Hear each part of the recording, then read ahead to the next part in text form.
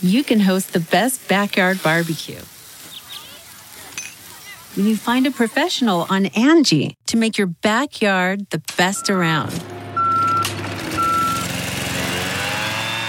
Connect with skilled professionals to get all your home projects done well. Inside to outside, repairs to renovations. Get started on the Angie app or visit Angie.com today. You can do this when you Angie that.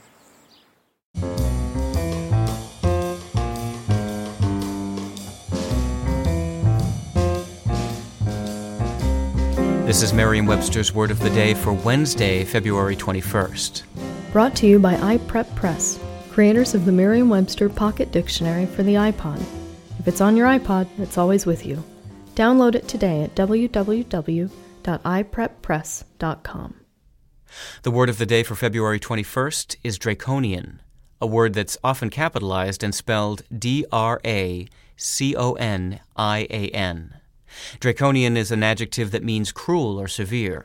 Here's the word used in the sentence.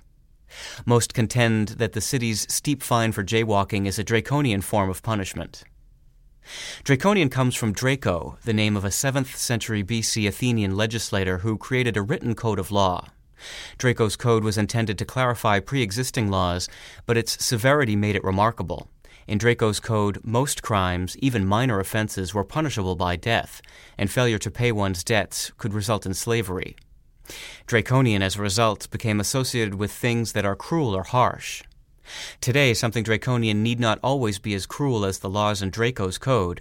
The word is used in a wide variety of ways and often refers to measures such as steep parking fines, for example, that are relatively minor when compared with the death penalty.